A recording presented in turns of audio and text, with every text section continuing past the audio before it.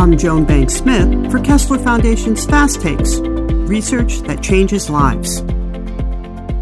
In this episode, Dr. Brian Sandroff, Senior Research Scientist in our Center for Neuropsychology and Neuroscience Research, talks about his peer-reviewed article, Effects of Walking Exercise Training on Learning and Memory and Hippocampal Neuroimaging Outcomes in MS, a targeted pilot randomized controlled trial, published in November 2021 in the journal Contemporary Clinical Trials. Funding source was Kessler Foundation. To learn more about Dr. Sandroff and his peer-reviewed article, links are in the program notes. Dr. Sandroff, what are the main takeaways of this publication? The primary goal of this study was to evaluate whether or not aerobic exercise training, specifically treadmill walking exercise training, was associated with improvements in learning and memory in persons with MS who have objective impairment in learning and memory. As exercise has been proposed as a possible approach to improve cognition in MS, many existing studies haven't tested this in the most strong way possible. So this study was our attempt to do that, where we recruited people who had learning and memory impairment a priori, that is, before the trial began.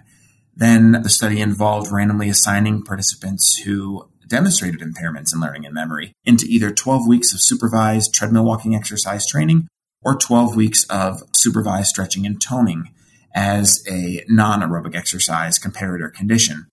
And we measured learning and memory as well as hippocampal neuroimaging outcomes before and after that 12-week period.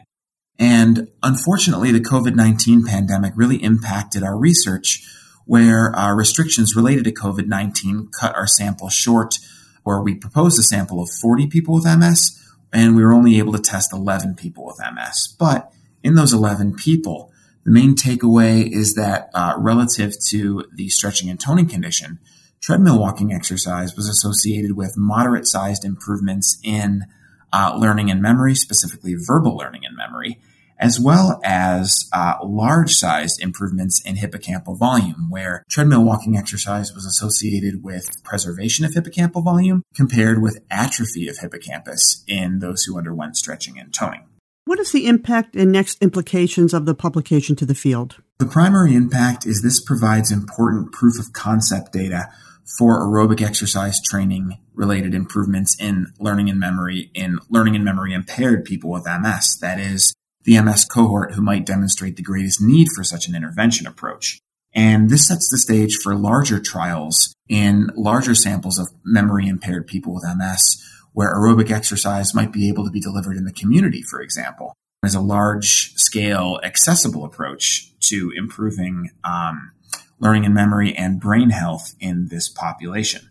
And this study also provides preliminary evidence on a potential mechanism of aerobic exercise training effects on learning and memory, where hippocampal volume or increases in hippocampal volume may have contributed to the improvements in learning and memory outcomes. Tuned into our podcast series lately? Join our listeners in 90 countries who enjoy learning about the work of Kessler Foundation. Be sure and subscribe to our SoundCloud channel, Kessler Foundation, for more research updates. Follow us on Facebook, Twitter, and Instagram. Listen to us on Apple Podcasts, Spotify, SoundCloud, or wherever you get your podcasts. This podcast was recorded remotely on December 15th, 2021, and was edited and produced by Joan Banks Smith, creative producer for Kessler Foundation.